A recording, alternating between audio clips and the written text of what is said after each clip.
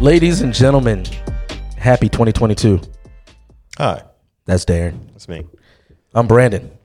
Guys, we're back. We are back with another episode, and we are joined by a gentleman we just met, but it feels like a brother from another mother that we've known for years. And we got our boy Joel, a.k.a. Token Black Guy. Joel, what's good, man? Man, token black guy. I see two other token black guys. That's what, look, we're just some tokens. I think I'm going to call the episode that. Yeah. Black tokens. Black tokens. That's what it is. I mean, geez, it's good, man.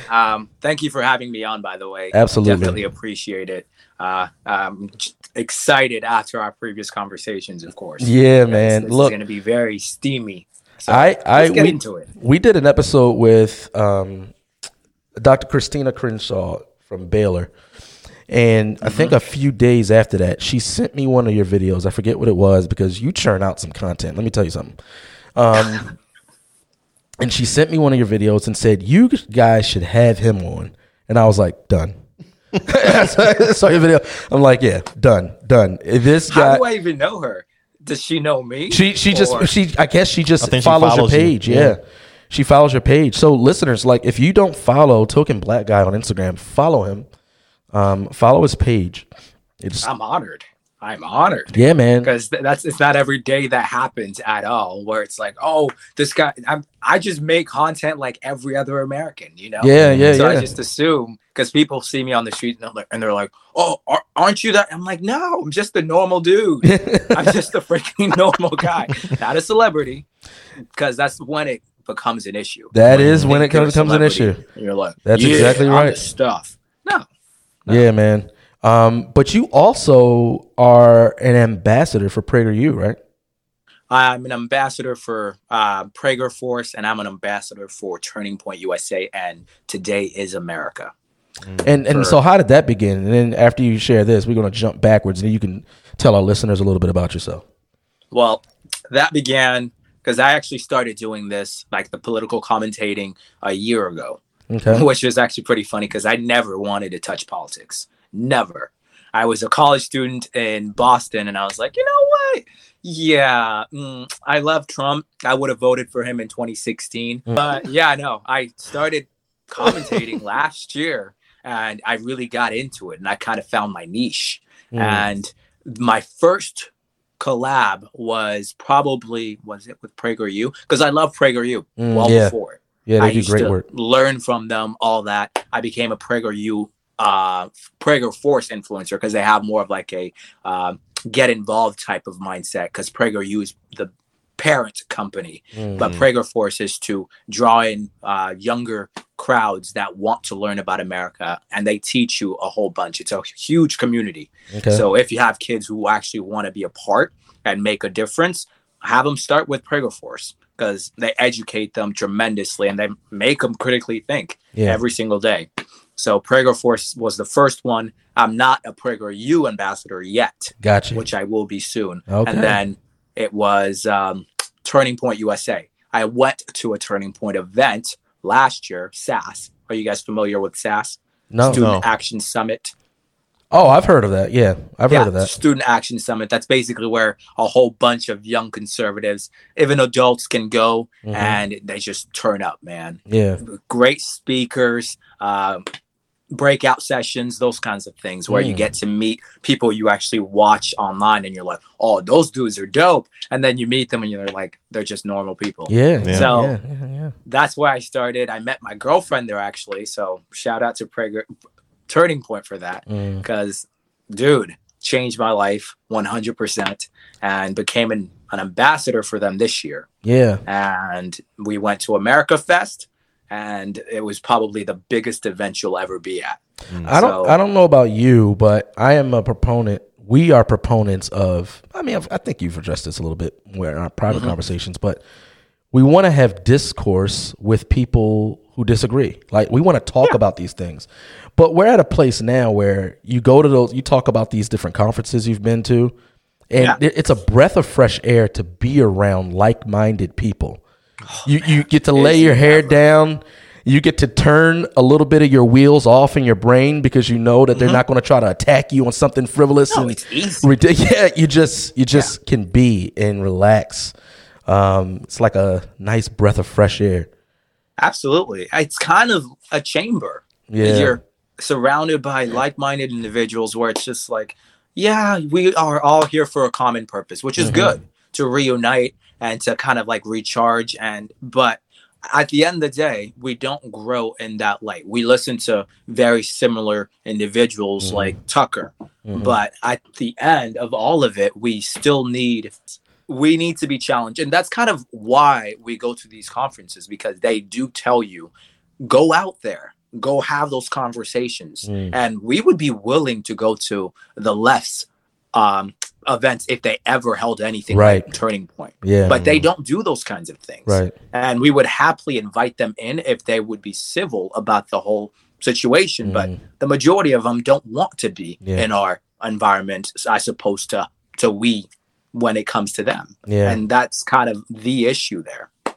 Do people at the Turning Point events continuously interrupt one another over a point of personal privilege? Absolutely not. There's not even a point of personal. You guys watched that video? Yeah, man. It's the cringiest thing I've ever seen. I feel triggered. Yeah. I'm like, did the meeting start yet? Yeah. When do they start? Oh, no. Yeah, no, that was just the beginning. That was introductions. If you guys haven't seen clips from the Democratic Socialist Convention, then try and watch them. It's hard.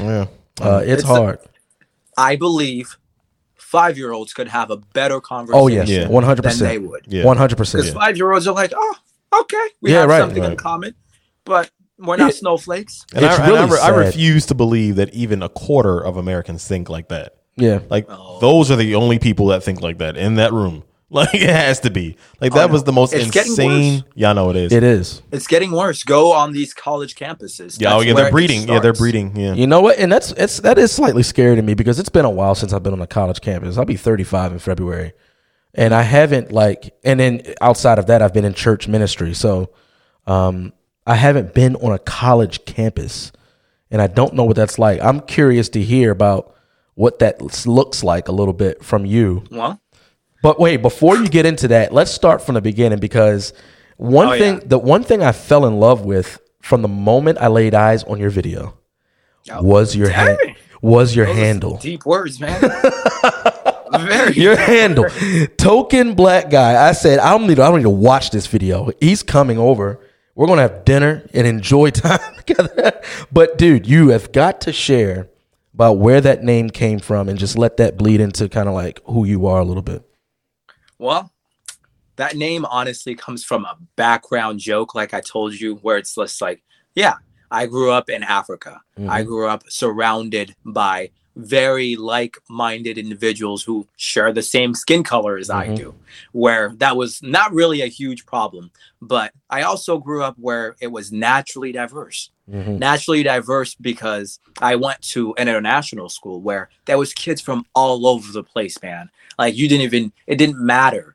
Of course, there were rich individuals, but I was one of those kids who basically didn't affiliate with just one group just because of my skin color. And I always had an Asian friend, a Hispanic friend, you name it, all of those kinds of people in my circle. And I was always the only black guy. And I look around and I'm like, where are they? And you see, there's just like in high schools today, a clique of black people there, a clique of Asians. Asians are the worst at that, actually. No offense. Asians are the worst at that, especially in college where they just stay together. They don't care about anybody. You talk about racist, I'm going to say Asians are probably the most racist after.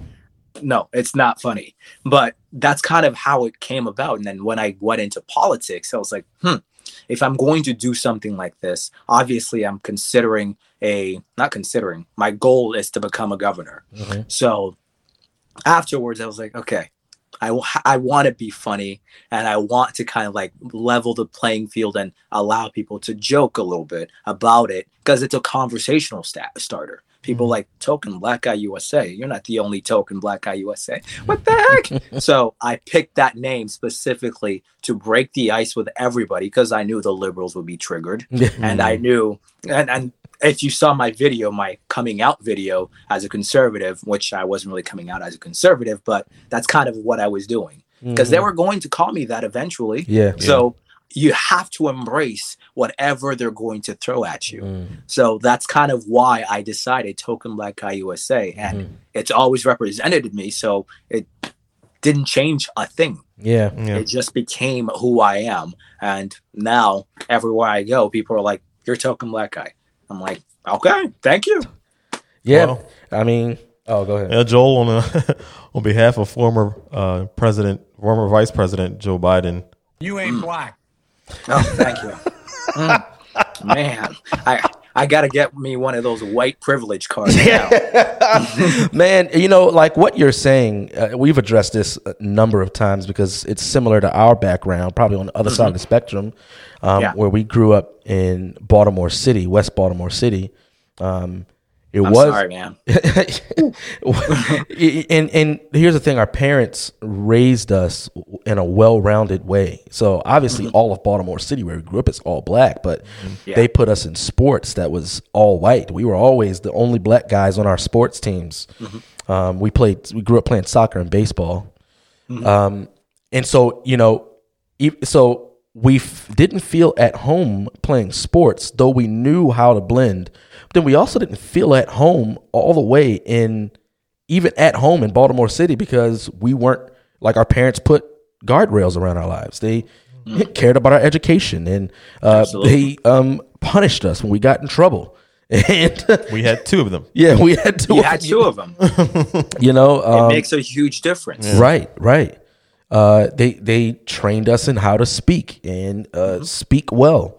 And so some of the things that you run into that I'm sure you definitely ran into is that when you are black and when you do those things, apparently that's outside of the profile of what a black American should be doing. Yeah, exactly. Which is the dumbest thing in the world. And from an outsider's perspective, from an African American necessarily, it's shocking to witness that kind of behavior and that lack of accountability, because I came here, I was an orphan, and I was adopted into a white military family whom had the biggest heart. Today, they would be considered racist because they adopted a black kid. Look at Amy Coney Barrett, when the judge who was appointed by Trump, they attacked her character for adopting kids from Haiti. Who does that? And she was called a white supremacist because she decided to adopt. And that was completely above me, because I'm like, wouldn't that make my parents racist then? Because now they're just cloaking to hide the fact that they're racist. Because in college, I'm going to jump a little bit there. In college, one of my bosses, I worked as an RA, my boss basically stated to me that your parents don't love you and they don't want you to succeed because of the color of your skin. They don't have your best interest at heart. And I'm like, you have to be one of the stupidest, but she's very intelligent. So that is probably one of the saddest things I've ever witnessed within the black community, because I don't hate the black community. They think I do. They think I do because I talk so critical about them, but I see potential. So therefore I criticize, and I do the same thing with the white community, the Hispanic community, the Asian community. I just said Asians are the most racist. I didn't get canceled for that. Yeah, definitely. I mean, that's something I went to a pretty diverse high school, but I wouldn't say that we had Asians, but they weren't, it wasn't a high population of Asians. So I don't even know what that looks like. I mean, because I know they're very communal. They're very communal. We have Asian American friends, Korean American more specifically, but what did that look like in college? Like, is it just because they're communal, or were there actual tendencies where it's like, hey, we don't rock with you? I mean, it's like the notion of saying all black people are racist, all white people are racist, all that. My best friend is Asian, but I am blunt with her. I'm like, and she's an oddball out as well. She does not hang out with Asians because she sees the exact same thing, even though she's from Vietnam. Well, that's the interesting thing there. But to see them, it's always been kind of like a mindset type of thing, because you're raised in Asia, in China, in Vietnam to stay together, as opposed to America where you're raised to be an individual. Yeah, right. And for them, it's more keen and they're stronger together than apart. So anybody that doesn't have that same mindset or share those same values, I think it's more drawn to values than it is skin color for them. But they treat you very differently if you're not of the culture.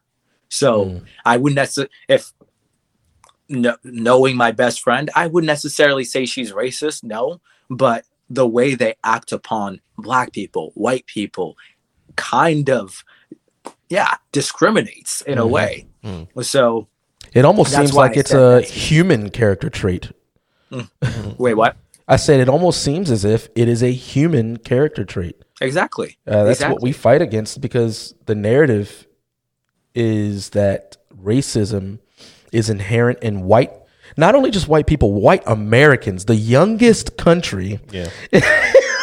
Is the most racist country. Is racism's progenitor. You know, that just doesn't make any sense. One of the youngest and most diverse countries. Yeah, I know. And we have survived 200 years as the most diverse country and became this one world that everybody comes to. Right. How is that possible? Yeah. Why the heck did I come here if it was so prolifically racist? Yeah.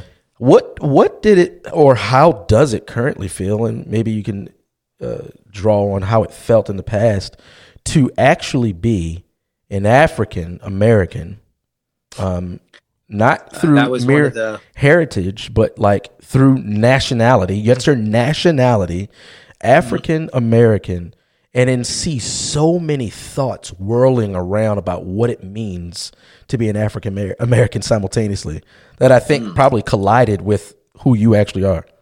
Yeah, and that's one of the things I argue the most, the fact that Black Americans call themselves African Americans. And I'm like, I get it. Your ancestors were African. I totally get that. I'm never going to take that away from you. However, let's fast forward 200 years. You had never been to Africa. Yeah. You don't even know what it's like living in Africa. Most of your ancestors are all died off, and most of them are from America. So therefore, you are just an American. No offense. You don't see Irish Americans calling themselves Irish Americans or Italians or any of that. They're just merely Americans. What makes you so special to say that you are African American? Yeah. There's millions of African Americans who come here and they succeed, but they know that they were born there. And I can say I'm American now because I don't have an African nationality, because they revoked it when I became an American, because they don't do dual citizenship. But ultimately, if I wanted to be president of the United States, I couldn't be president of the United States. Right. And I respect that. Yeah. So that's where it draws the line. And for me, that was the biggest issue, where it was like, you guys have to embrace being Americans, but the majority of them hate being American. And I'm like, then you have the alternative to move to the country, the continent you so clearly want to be a part of. Yeah. So maybe you know this, but the culminating step in woke Black American ideology is to make their way back home to Africa. To the motherland. To the motherland. Yeah. What would shock the mess out of them if that happened? The simplicity of life. The fact that you don't have as many options that you have in America. The fact that education is not a right there. It's a privilege. The fact that there you are just another number. Here, there's a vast difference in who you are. You're an American. That's the identity of every single individual born here. Yeah. No one can strip that from you. So them going there, one day, they'd think it's great. They'd fall in love with it. But then reality would shock them that they don't have the ability to criticize the government the way they want. They don't have the ability to just go up to someone and talk to them on the streets and argue with them, because they're probably going to get killed and no one's going to do anything about it. Yeah.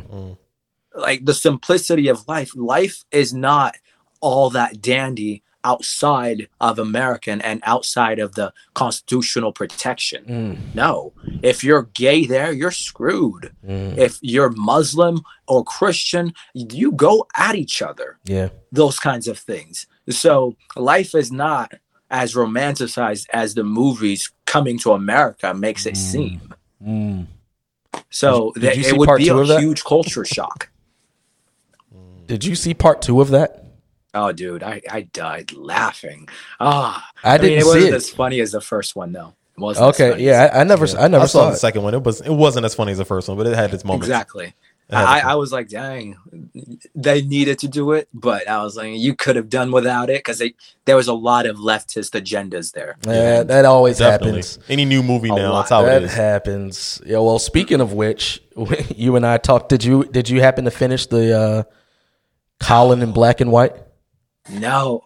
I mean, I can talk a little bit about we got to hear your thoughts on it. We got to hear your thoughts on it. Oh, my gosh. His comparison, I mean, obviously it jumped out of the screen, literally. Yeah.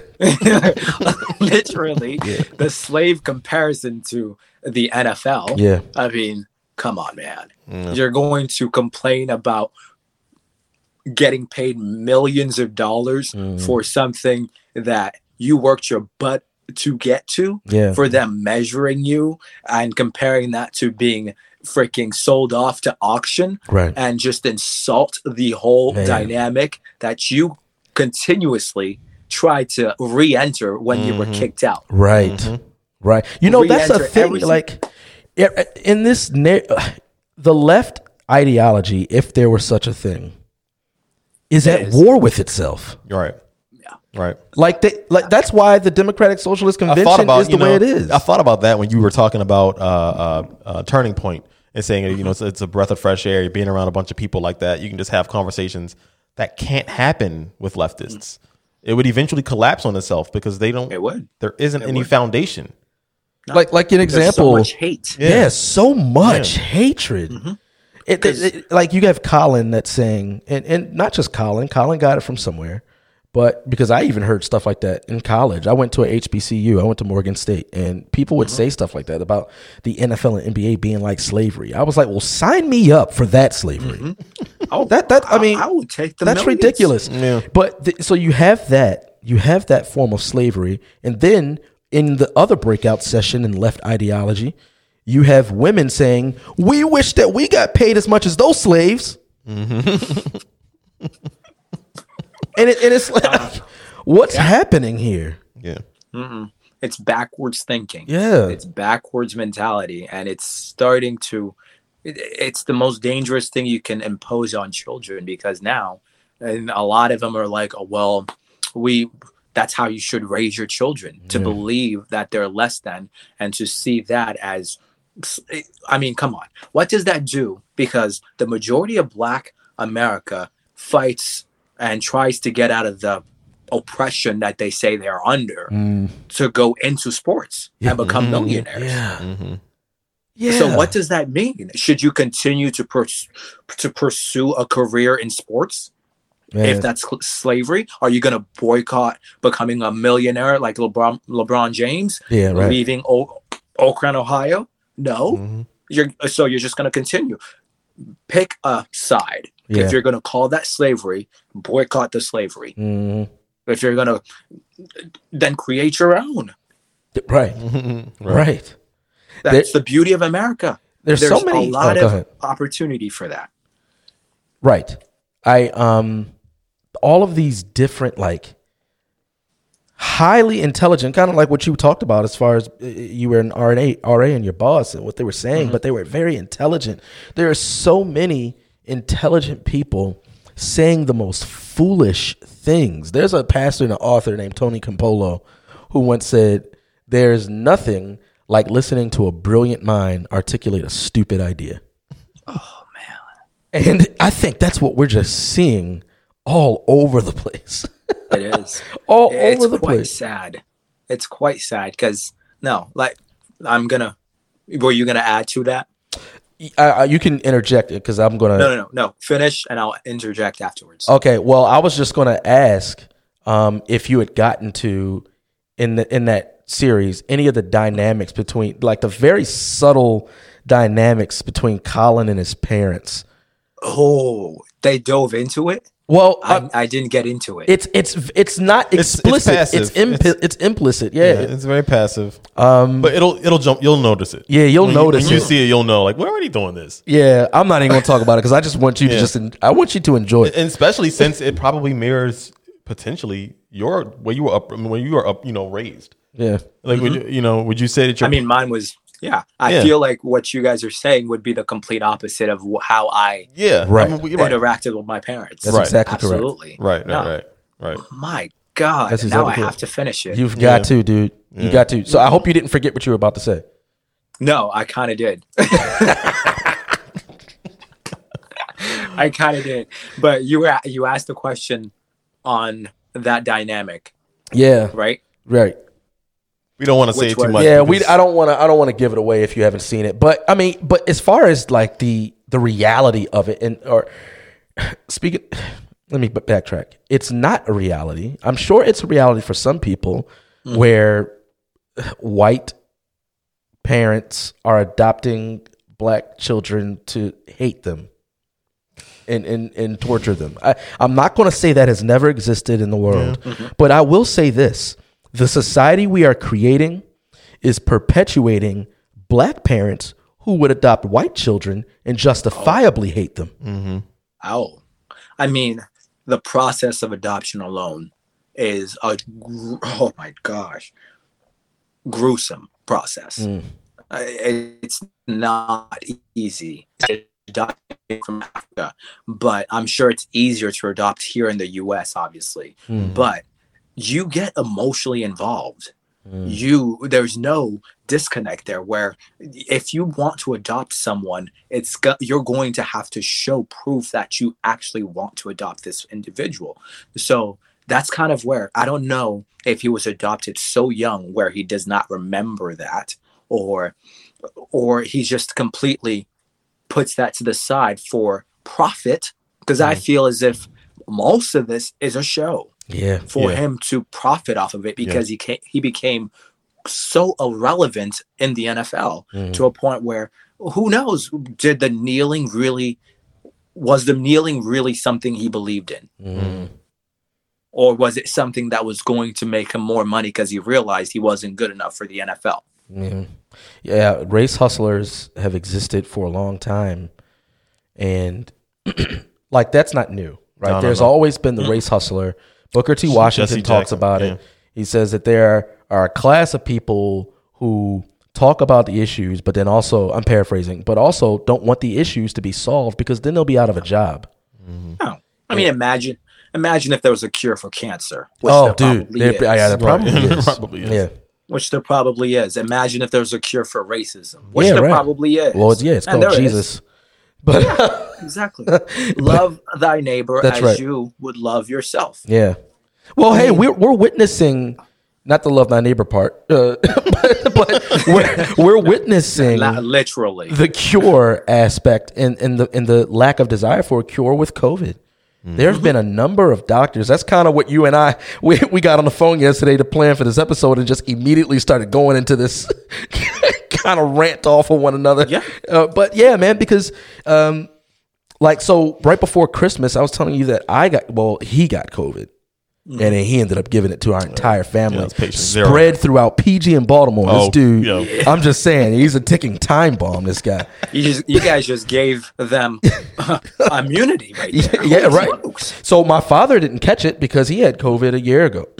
Oh, surprise! Yeah, but so the first day, or maybe the second day, it progressed with me. I just felt terrible, aches, was dizzy, headaches. Fatigued and just felt awful, kind of debilitating really. And I have some blessed friends in Frederick who told me about a doctor that prescribes ivermectin. Yeah. was a telemeeting. I hooked up with the doctor, prescribed it, sent it to a pharmacy. They drove it to me. I took it. I was enjoying a cigar on Wednesday. Mm-hmm. You're so white, man. You were enjoying a cigar. Black. Golly, But you really were and raised so by white parents.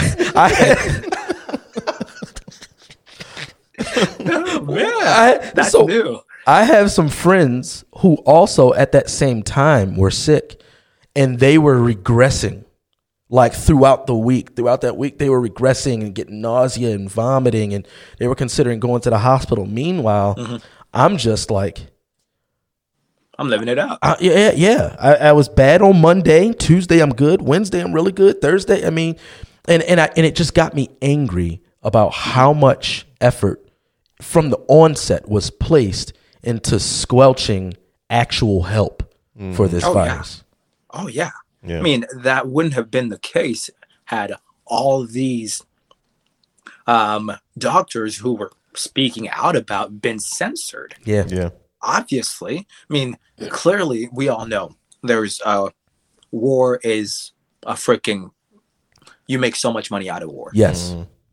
And why wouldn't you do the same thing when it comes to medicine, when it comes to all this? Yeah. So, granted, unfortunately, there is some things that say he made the most off of the vaccine and off of all of that. And I'm like, it's a bit disturbing because I love him to death. And obviously we don't have to agree on every single thing Trump says or Trump does or policies. That's the beauty of America. Right. Okay. So long as he holds our values and promotes the American everything. He's not perfect and I'm okay with that. But to a degree, if he was benefiting off of that, that's part of what goes on in politics. That's part of what goes on in the world of war, of all that. So there is a cure for COVID. It's called getting it and getting over it. And having everybody do that instead of suppressing them and locking them down and telling them they can't exercise, they can't eat healthy. The opposite, right? Yeah. Exactly. Depleting the economy and just making people fear-based, watching the news, CNN in particular. Even Fox News was to blame with that. Making them think the world is going to end. It's a syndrome. Psychologically speaking, you put them in a confined space and you tell them everywhere around you might kill you if you go outside. Obviously, they're going to believe it. That's exactly right. So, and that's exactly what they did, as opposed to allowing freedom-loving Americans go to their private physician to actually handle those kinds of decisions for themselves. The government wanted to hijack it, and they did it. And now, 2 years later, that's where we're at. 8 millions. And I was doing some research on like COVID in the there's the hospital in Minnesota, Mayo Clinic, very prestigious hospital. They do researches and all research studies on COVID, and they just broke down some numbers. They were just saying, there's 340 million Americans, and 830,000 COVID deaths, supposedly. They actually said supposedly that in the article. I don't believe that. They said at the most, if everything that has been reported to the CDC is true, there was 831,000 and like 42 deaths in America. That's less than 1% of this country, and it's always been that case. And we are shutting it down for less than 1%. I mean, the flu killed 2 million people. In I think it was 18, right before COVID. We didn't shut down the economy or America for that. And kids are more susceptible to the flu, and the elderly are more susceptible to the flu. So I'm sorry, 800,000 people. I get it. It was new.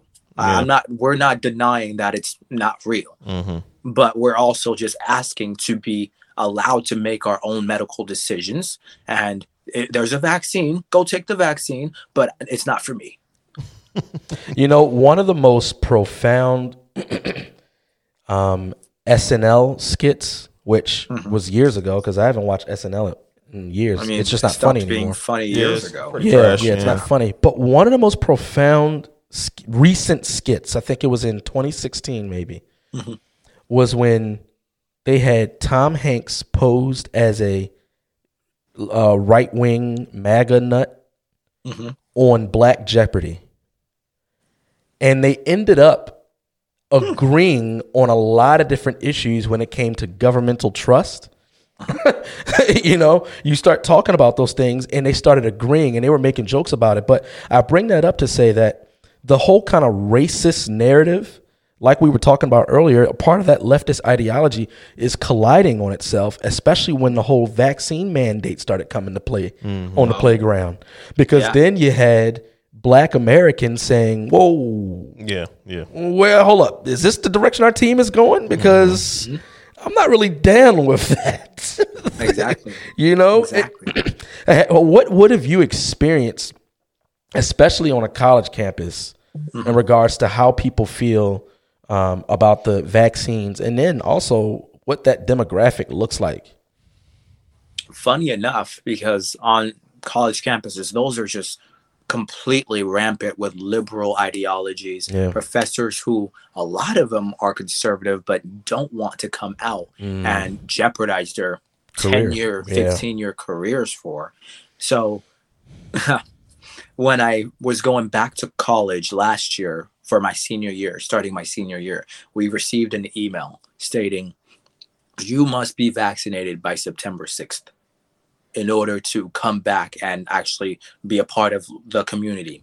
And the unvaccinated will not be wearing masks, but the vaccinated will not wear masks, but the unvaccinated ought to wear masks. I'm like, okay. So I call my dean because I'm really good friends with her. And I'm like, listen, I'm not doing this. I will come back to school, but I will not comply to any of these rules. She's like, oh, well, we only said that and sent that email because we are mandated to do so. So I go in and I get to school and they're like, well, did you get your COVID? I'm like, it's none of your business. It's none of your business. It was the nurse. And she asked me plain out and I'm like, you know HIPAA laws, right? Right. It's none of your business. Yeah. So I tell her and she's like, well, we need to chart that. And I'm like, no, I don't have it. What are you going to do about it? Here's my exemption, my religious. I did religious and medical. And they can't ask you anything about it. So here it is. And let me do my thing. And I was probably there was probably two other people in my school that didn't get the vaccine out of all the freaking students. Two. Wow. But what did I have to do? I had to test every single week, and they made me pay for it. And they're like, "Well, we're going to punish you for not complying with everybody else." That's what it is, man. Oh God. So I was like, you know what? If that's the price for freedom, I'll do it. Yeah, like I'm fearful for the generation that comes next, who are raised by this current generation. And it makes me more intentional in the way that I parent and teach and pastor. Because government is the new guide. And governmental help is the new salvation. Absolutely. You talk about BLM coming together with the conservatives against the vaccine mandates. Yeah. Right? Remember that? Yeah. That is exactly what the Black community stands against, big government overreaching. That's right. Why in the world are they supporting a party that wants to impose more control onto them? Well, and even from the beginning was the ones who imposed the control. Right, exactly. It's so lost on me. You know, we've been, Darren and I have been talking about gaslighting recently. One, because it's just what we're all undergoing right now. And we also went through it together. We went through some gaslighting and are healing from it. But people are being told to question their perception of reality in so many ways. with this COVID thing, like you brought up the numbers, those numbers have not changed. As far as the survival rate, they have not changed. No. But what did we get from the beginning? All we got was a ticker of COVID cases, and we were never told what the survival rate was. No. No. Because what did you guys say before before we started? You said, you guys were telling us that Maryland has a 92% vaccination rate, and we're in a state of emergency. Exactly. It just doesn't make sense. Like all you have to do is ask questions like, huh? That should be your first question. Huh? And what does that mean? And just follow wherever the data leads. Mm-hmm. I mean, like, you kidding me? What is the problem? No. If the vaccine is effective, 92% vaccination rate in a state as small as Maryland. Yeah. Maryland only has about 5 million residents. That's how they were able to do it. The 92%. Yeah. That means and that's if COVID was very dangerous, that means that number would be very high as well, because we're a small state. Yeah, exactly. And you don't need to have a degree in mathematics or statistics or anything to realize that. It's called common god-darn sense. Yeah. And I even had a conversation with my counselor, who basically tells me which classes I should take. And she's a psychologist with a PhD. And she's like, I'm so glad my kids are wearing masks. I'm so glad my kids are vaccinated. It was before the vaccine was given to the children. And she's like, once it's released, I'm going to take them straight there to get vaccinated. I was like, you're a psychologist and I admire you because you're a brilliant mind, but you just lost a lot of credibility with me here because I pointed out to her, all of this can be avoided with common sense. Yeah. And she's like, well, there's no such thing as common sense in science. And I was like, then what are numbers? Yeah. Yeah. What are they for? And what are numbers? Yeah. Because numbers they're under attack. Commonsensical. Joel, I'm not going to have you on this podcast talking numbers and math and any other racist to talk on this podcast. I'm sorry. That is unacceptable, and we just won't tolerate it. Clearly, I mean, I'm sorry. I barely know numbers. Here I am talking about it. So like, I think the current, like immediate current gaslighting we're enduring in this day is constantly being told to question our perception of reality that pertains to the evil that was actually seen and experienced in December in 1942, I believe, 41. And in September 11th, 2000. 2001. I'm sorry. I don't do math, guys. It's racist. So, we're told to question that perception. Everything that we know about that being evil needs to be thrown in the trash. And what we need to replace that with is with what we all experienced and endured January 6th. You remember where you were, Joel? Joel, where were you on January 6th? 2020. I was in DC. Oh, you were in DC? Wow. Because there was the rally. Yeah. I was at that rally and I was, this is brilliant. The government already knows this, I'm sure. But either way, I was at that rally and it was, minutes before anything started. We were still listening to Trump.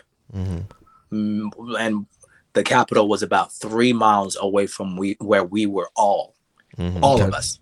So everything started. Trump paused mid-speech because I think he was getting briefed on what was happening and starting at the Capitol while we were watching the man intently. So how could we have planned any of this or anything? And then we start marching after he told us to make our voices peacefully heard, because peaceful is the key word, and patriotic. Yeah, right. Because those are the two words that you cannot say, the two P's you cannot say, because that is what started everything and killed one person. Yeah.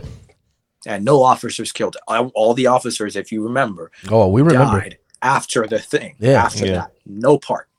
Yeah. Well, that's a part of the gaslighting, because what happens is the news will report something false. I mean, do you remember what the news was like during I mean, Oh, it like was five. awful. What the news was like saying It was like five six people were killed. An officer got hit in the head with a fire extinguisher. Yeah, Oh yeah, no, and that story kept changing. Yeah. it Yeah. did. Yeah. Weeks later, it was like it wasn't a fire extinguisher; it was this. But I'm sorry. here's what we said this a couple podcasts ago. With that misinformation with mainstream media, what they do is that part what you just said is so loud, right? Mm-hmm. These cops got hit in the head with a fire extinguisher, blah blah blah. That part's so loud, front page media. But then the corrections are like 12 a.m. Actually, no one died. Sorry, we apologize. Right, last page They of the don't even newspaper. apologize. Yeah. And so people are still mad about the lie they told.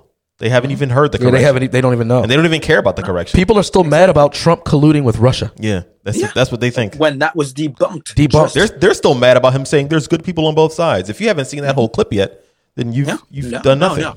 No, because all these people, all they do is fixate on exactly what they're told. Yes. Mass formation psychosis. Yeah, I was just listening to Dr. Malone about that. Mm-hmm.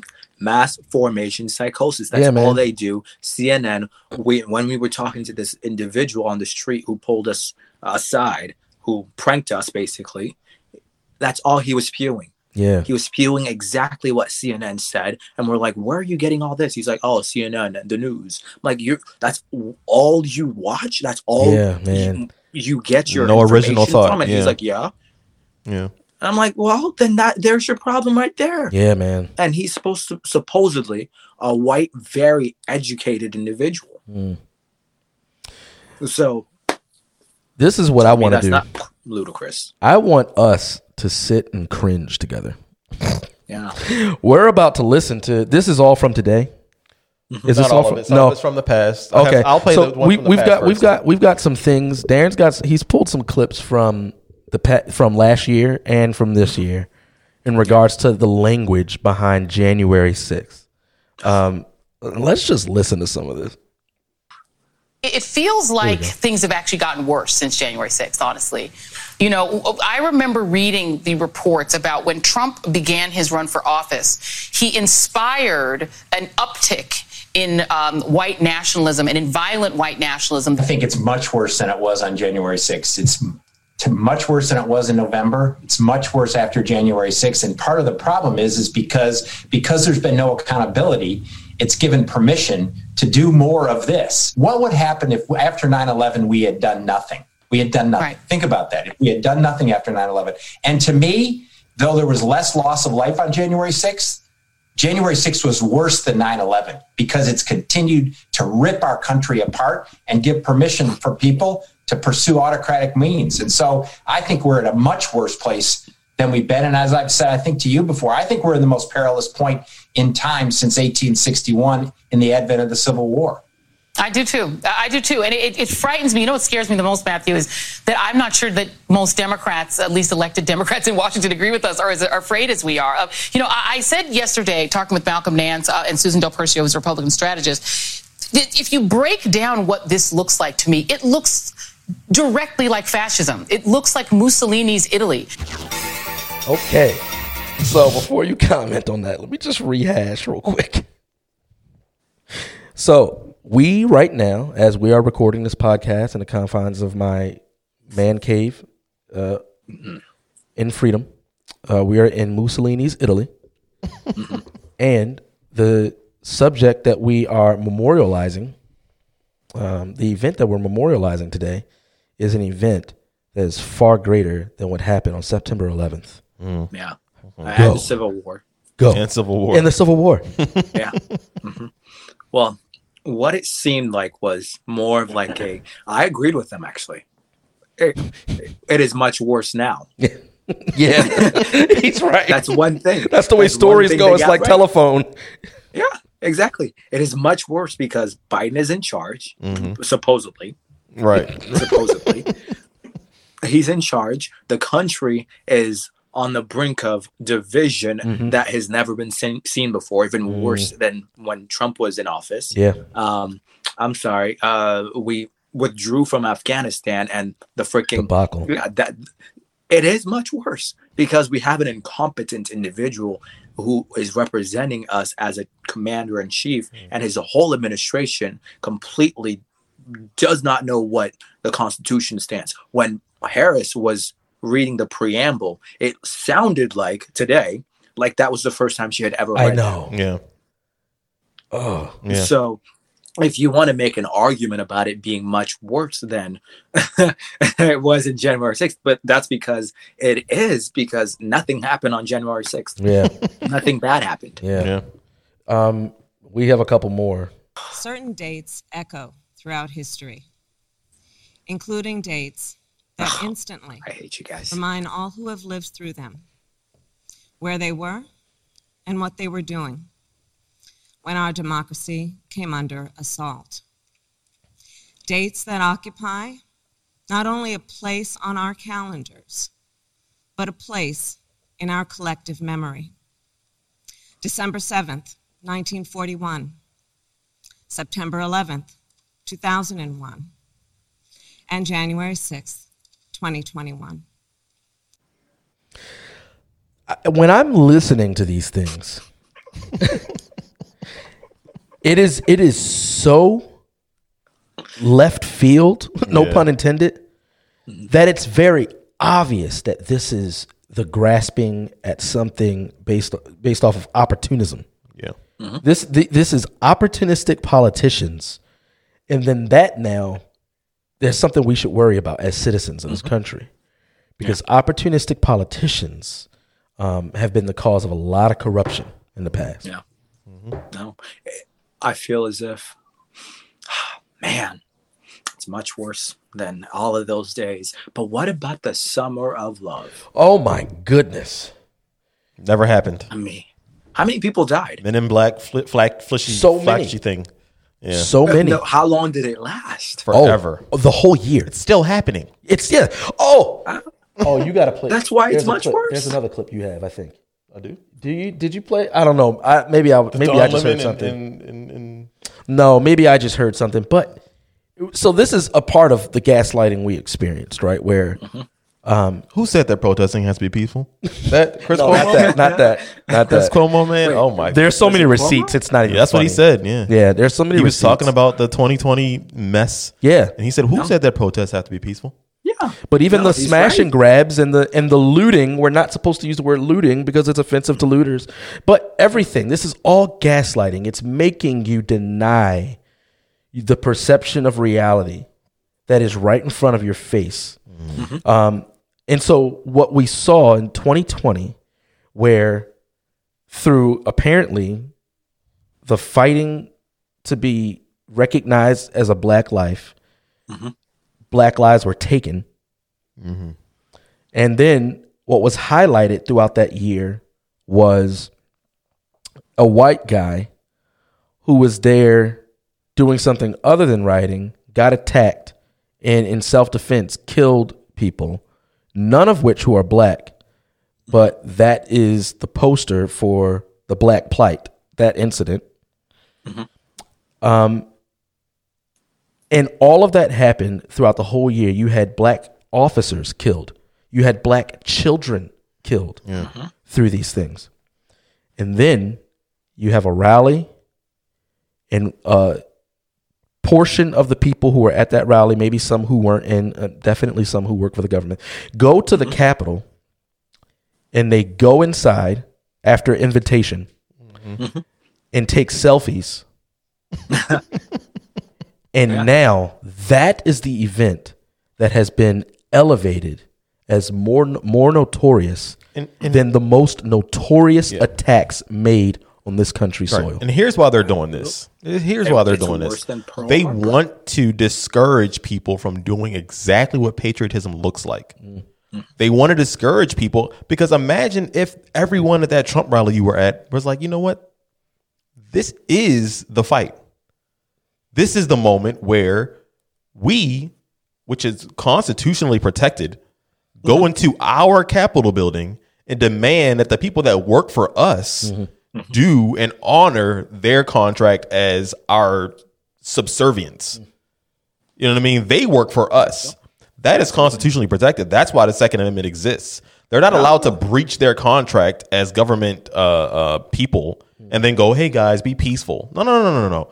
You don't get to do whatever you want and violate laws and create new laws that are unconstitutional and then tell the people that you work for to calm down. Right. So that's why they want to demonize that kind of activity. They want to act like, it's so horrendous that you would ever do this to your capital. No. What's horrendous is that you would do this to your country. And the people are allowed to take their country back anytime they want.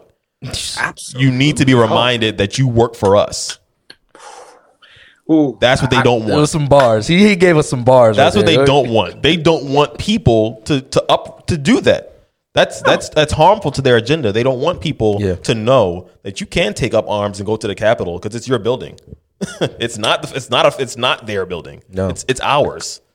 this right here is the left's most dangerous circle right here.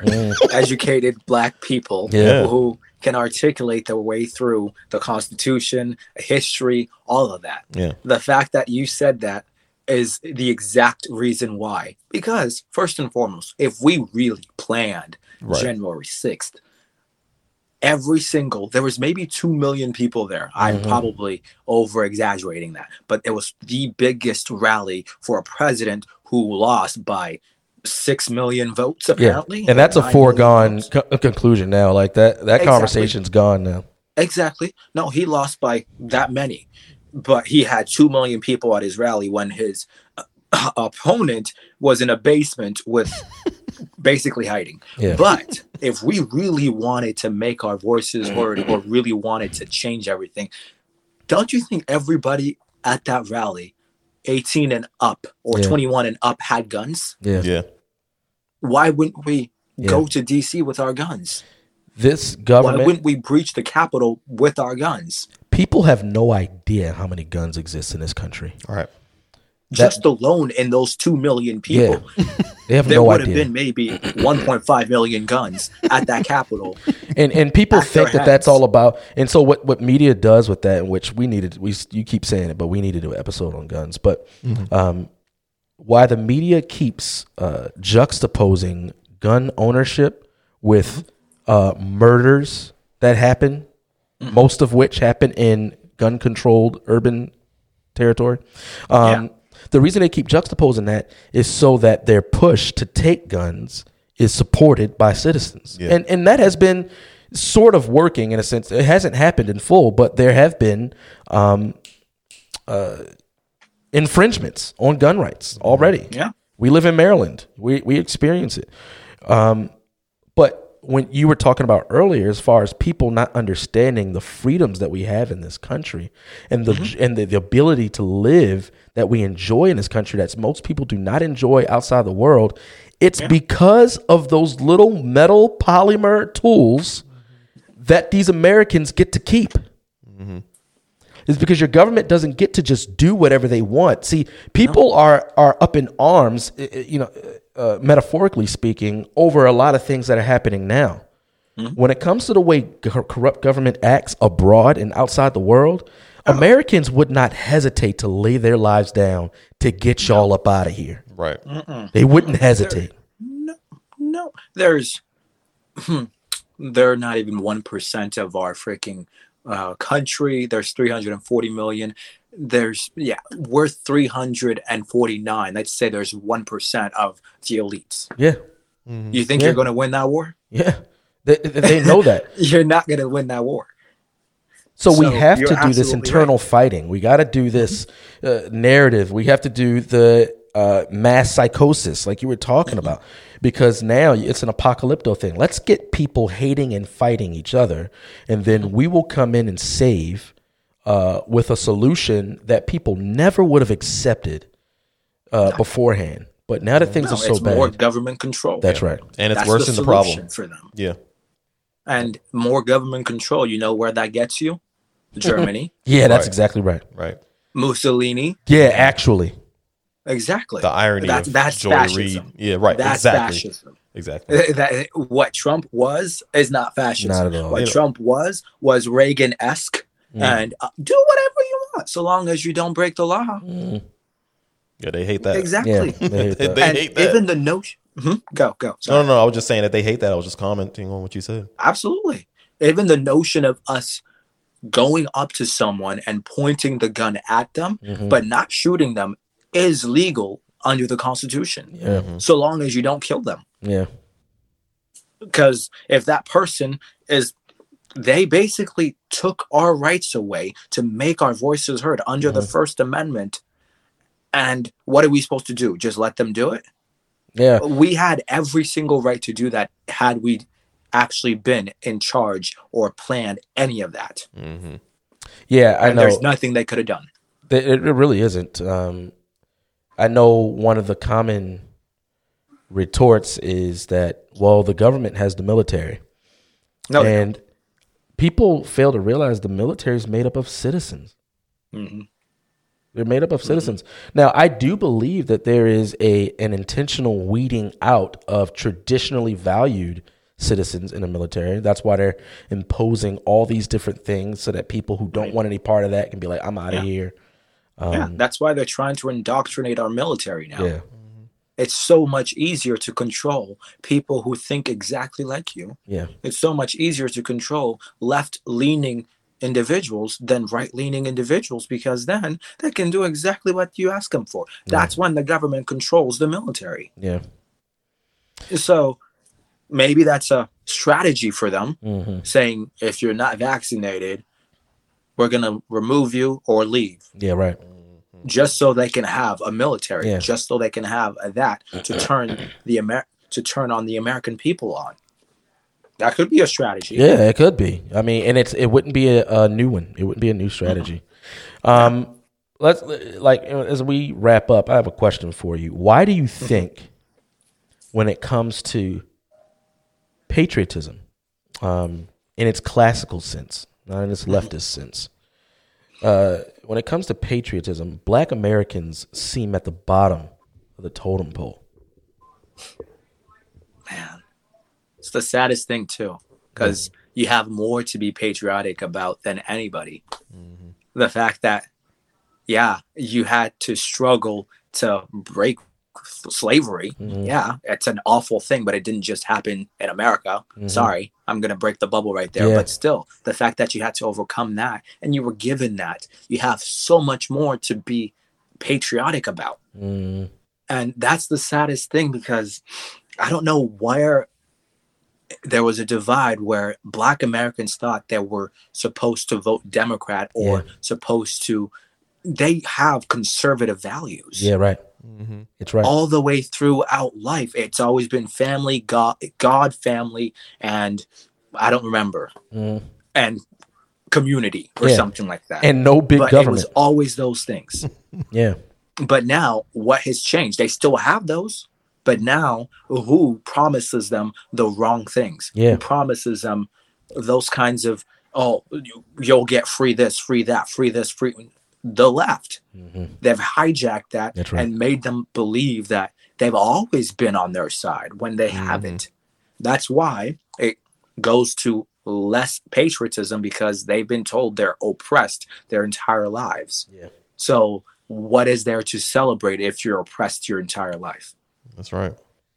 Yeah, and the left has to ride that oppressed train and the white supremacist train and this is the worst the country has been since the 1800s train, because that's how you get people to relinquish freedoms, through fear. Yeah. Fear and free stuff. Security. I People will always trade in thought- freedom for security. Oh, absolutely. Fake security. It's so It's easy. not even real security. It's fake. No. Yeah. What are those masks? Right. All you got to Right. do is put it on to feel safe. Yeah. Right. Right. Yeah. So, absolutely, it's the saddest thing, Yeah. because they've always, Black community should be the most patriotic, Yeah. and they have the most to be patriotic because of all what they've overcome. Yeah. You could be the greatest group in America, but you hold yourselves back because you've given all your freedom to one side Right. and completely isolated yourself. Yeah. And isolation doesn't solve anything. It only hurts you and your kids the more. So people like LeBron James making millions and telling other kids that they can't do what he does or become who he is Yeah. because they live Can't in wait to hear oppressed his Hall of society. Fame speech. It can't say anything about hard work. You can't talk about work ethic. You can't talk about any of that. You got to talk about slavery. Let's hear it. LeBron, how'd you overcome slavery? Let's hear it. I just joined it, and they paid me millions of dollars. Right. Work for China. So yeah, exactly. China paid me a lot, and I kept you all oppressed. Yeah. Man, here's a spotlight moment. What are some things you're working on, or what are some things you want to point people's attention to, your Instagram or anything else? Now's the time. Let them know. Well, thank you guys, first of all, for having me on. Absolutely. Definitely a pleasure having conversations with you guys.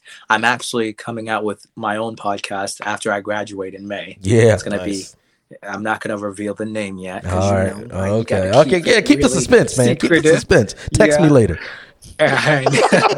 I'm gonna start doing more of those outings where I'm actually having these discussions with people on the streets, and whether it's talking about certain issues. I'll be doing more of that, and I'm honestly diving more into this realm where I'm solely focusing my attention on these aspects where I think the best thing we can have is a conversation as opposed to a debate. Absolutely. Because I'm not a great debater. I'm a great conversationalist. And I can sway you in a manner in which, because I will listen to you. So that's kind of what I'm trying to promote more, and I'm trying to go deeper in. So everybody can find me at Token Black Guy USA on Instagram, TikTok, Getter, because it's climbing, man. It's climbing. Screw Twitter.